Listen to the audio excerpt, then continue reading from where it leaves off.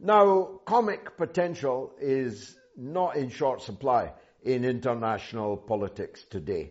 There's a comedian literally in charge of the Ukraine. We have a comedian, the Prime Minister of Britain, until tomorrow. Joe Biden's comic potential is literally unfathomable in the depths to which it could sink. Donald Trump, not much less so. So you'd think the field was wide open for one of the most brilliant comedians in America, except for the fact he is the most censored comedian in America. But that ought to make you sit up and take notice. Because the book they try to ban always goes to the top of the bestseller list. And when he appears in the East End of London in October, on the 12th of October, the very night that we begin, the midweek mother of all talk shows, I reckon it will be standing room only. I hope so, because I'm going to open the show for the one and only writer, comedian, comic genius that is Lee Camp. Lee, welcome once again to the show. We'll come back to the London appearance. I'll be asking what that's all about. But I'm right, amn't I? There must never have been a better time to be writing about comedy and politics. Good to be on here, Mr. Galloway. Good to see you. You are phenomenal yourself, so thank you for all the kind words. It's great to hear from you. But yes, this is an amazing time to be able to do comedy about politics. But the sad thing is, you have all these comedians, and I'll speak for the United States, although you have plenty of wonderful ones in the UK as well. You have all these comedians, and they're on the front of every television show. They run every late night show, and they cannot even begin to truly question the core of the establishment. They'll go after this politician or that politician, but they'll never get at the heart of it. They'll never truly call America or the American empire out for our war crimes. And so you have all these comedians that worship at, the throne of George Carlin or Bill Hicks, but they don't actually do what Carlin or Hicks did, which was question the U.S. empire. They just are the comedians we have today, and some of them actually are Brits who come to the United States and get late night shows, and they will not question the actual core, the actual heart of the U.S. empire. Well, we're very glad to have gotten rid of them, I must tell you. Better out than in. Is the view of most of us, and you're quite wrong if you think we've got lots of great comedians here in Britain. We don't. The comedians here are part of the liberal establishment. That means you agree with them on lots of things if you are politically progressive. But they refuse to go to the heart of the matter, just as you describe. They refuse to do so in the United States. So they end up, I'll give you an example, Jeremy Corbyn, who had a lot of weaknesses in his game and was no real fundamental threat to the ruling elite in the country, but he was enough of a danger to them that the message went out that everyone should punch down on Jeremy Corbyn, and the comedian class all did it, almost to a man and woman. Have I got news for you? Mock the weak. All these right-on lefty comedians that would have worshipped the likes of Carlin and Hicks, in the end, did the dirty on the only possible alternative there was that might have got to the heart of the matter. That's the problem we've got, isn't it? Yeah, and the exact same thing happened in the United States with Bernie Sanders, also with Jill Stein, who ran in the Green Party 2012 and 2016. And, you know, that is actually topical right now because Jill Stein and the Green Party were the ones talking about canceling student debt. It was one of their big platform planks, and they were made fun of. They were mocked. The idea of canceling student debt was just ridiculous. And one of the most known comedians to do segments on how insane Jill Stein and the Green Party were was none other than John Oliver in the United States from your fine country. But you know, now here we are. Joe Biden is talking about canceling a portion. Of course, he would never do the actual deed of canceling student debt, but canceling a portion of student debt, exactly as Green Party and Jill Stein had said. So these clowns run around just, you're right, punching down, punching at the third party, punching at the people who are outside of the main two party, which is really one party corporate elite.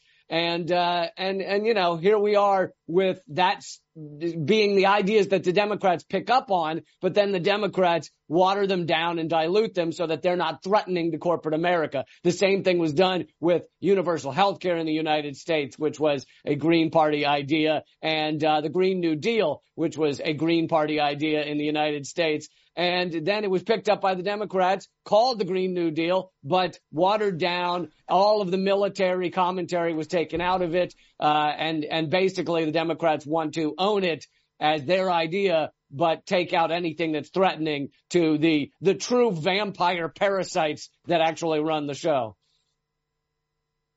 Vampire parasites is a phrase that will live. Now tell us about the censorship to which I alluded earlier. How far has it gone, and what can we do about it, Lee? Yeah, I mean, so there was the outright, real extreme censorship, in-your-face censorship that happened to me and everyone at RT America, you know, a few months ago, having RT America shut down due to U.S. sanctions. I know that RT UK was also shut down by sanctions in your country. But then on top of that, YouTube took the added step of banning globally my entire channel, 250,000 subscribers, thousands of videos, all banned globally, can never be viewed again. You know, it's the digital equivalent of burning books. And in that same week, one of my podcasts was removed from Spotify. And then on top of that is the ongoing censorship that I've faced since really 2016, since Bernie Sanders came very close to winning the Democratic nomination. And since that time, my Facebook page and all my other platforms have been incredibly suppressed, shadow banned, really. I calculated it just 2 days ago, and my Facebook page, despite having 330,000 followers, a post was shown to 0.0005%. It is basically shown to no one. So, you know, it's the digital equivalent of you spend 10 years building up a restaurant in a neighborhood, and then the city comes and puts a wall in front of it and says, well, the sidewalk is public territory, so we're putting a wall here and blocking it off. Sorry if that hurts your business a little bit. It just destroys the ability to reach people. So yeah, in many ways, I am the most censored comedian in America. Meanwhile, you can be racist or, you know, homophobic or all of those things and be some of the most known comedians in America, have giant Netflix specials, all this garbage. So, you know, the idea that those are the censored comedians. Those comedians are tired of being canceled, etc., while they have the biggest platforms in the world. No, it's when you go after the corporate rulers, the empire. It's when you go after the war criminals like Joe Biden, Donald Trump, Obama, Bush, all are. When you do that, that's when you really become too threatening to be allowed on these, even on the digital platforms, not to mention the television platforms. And so you're having to go back to olden times, aren't you? You're having to tramp the boards in theatres. But I suppose even there is danger of venues cancelling and so on. Yeah, actually, this was the first time I've really experienced this. We had multiple venues say they couldn't work with us because we have called to attention the actual truth behind the proxy war in Ukraine, the reality of it. You know, and that is the first time I've seen that at live comedy venues, because these live comedy venues will host some of the most, you know, disgusting, repulsive comedians out there. But apparently they won't work with someone who actually speaks the facts about the proxy war in Ukraine. So, yeah, I hadn't dealt with that before particularly. But you know, this isn't new. This has been done before, but I guess it hasn't been done as much recently. But, you know, Lenny Bruce was one of our most famous stand-up comedians in the United States. But when he came out against religion and against the government, then the cops started arresting him for his stage shows. They would sit in the audience and arrest him. They then started arresting bar owners for having him on stage, and he ultimately OD'd on drugs, but really he was driven to his death. It's kind of a you know, murder without the murder charge scenario, and they really succeeded in destroying him. And that was back in the, you know, 60s. So this has happened before in the United States, despite us supposedly being the land of the free and free speech. We are anything but. We are the largest prison state in the world, and we claim to be the land of the free. So that tells you something. It's a new McCarthyism, but it is worse than McCarthy. McCarthy affected civil servants. He affected Hollywood to quite a significant extent, but not the whole of the population. This new McCarthyism is, look, it's hard luck for thee and me. Very hard luck in both of our cases. But it's worse than that. It means that there's a whole public out there, apart from the 0.25 that are being allowed to read your stuff, is kept ignorant of even the existence of the other side of the story. That's the real danger of it, isn't it? Yeah. It's keeping people ill-informed and uninformed. And that's really the goal of it. You know, they are fine with debate. People like to say, well, what do you mean that something's an opinion, not even opinions? What do you mean a point of view is censored? I turn on the TV and I see them debating every day, two sides. It's like, those aren't the real two sides. Those two sides are within a tiny Overton window, a tiny window of allowable thought for your corporate rulers that really own this system. And, you know, you could see people debating, but it's not a real debate. It's a debate between bombing Syria next week and bombing them this week. That's not a real debate. The real debate is, why are we at war? Why are we run by a country run by war criminals? Those type of debates are the real debate, but that is carefully purged from your public airwaves, and it keeps people really desperately ill-informed. And, you know, that's why I'm so excited to do these live shows, and so excited that we'll get to have you on the show October 12th. Yeah, I was going to turn to that now. London is getting ready to welcome you. Tell us about that show, but also the extent to which you think that formerly two countries divided by a common language, we are actually becoming, whether we like it or not, one country, one Anglosphere. Our politics are almost the same. Our political and economic problems are almost the same. And our culture is beginning to merge also, isn't it? Yeah, absolutely. It's sickening to see. I think that part of this proxy war that the U.S. has carefully crafted in Ukraine, you know, I'm opposed to the Russian invasion at the same time as I am adult enough to understand what pushed them to that point.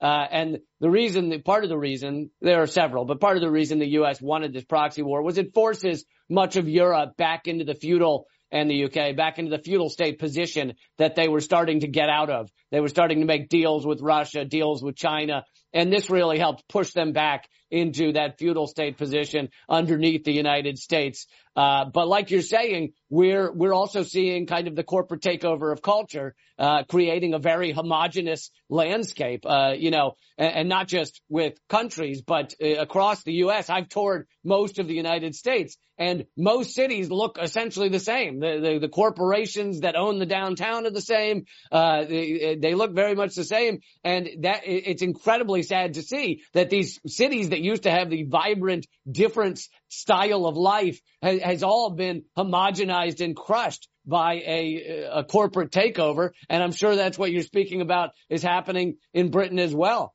So it really is sad to see.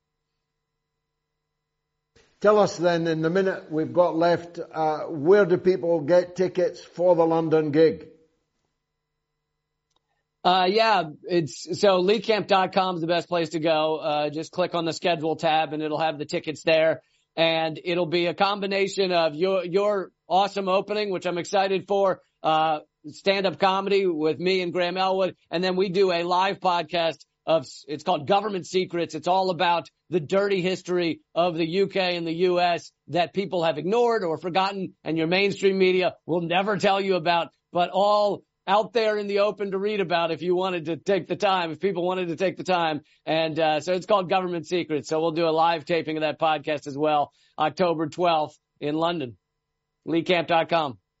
Look forward to it, Lee.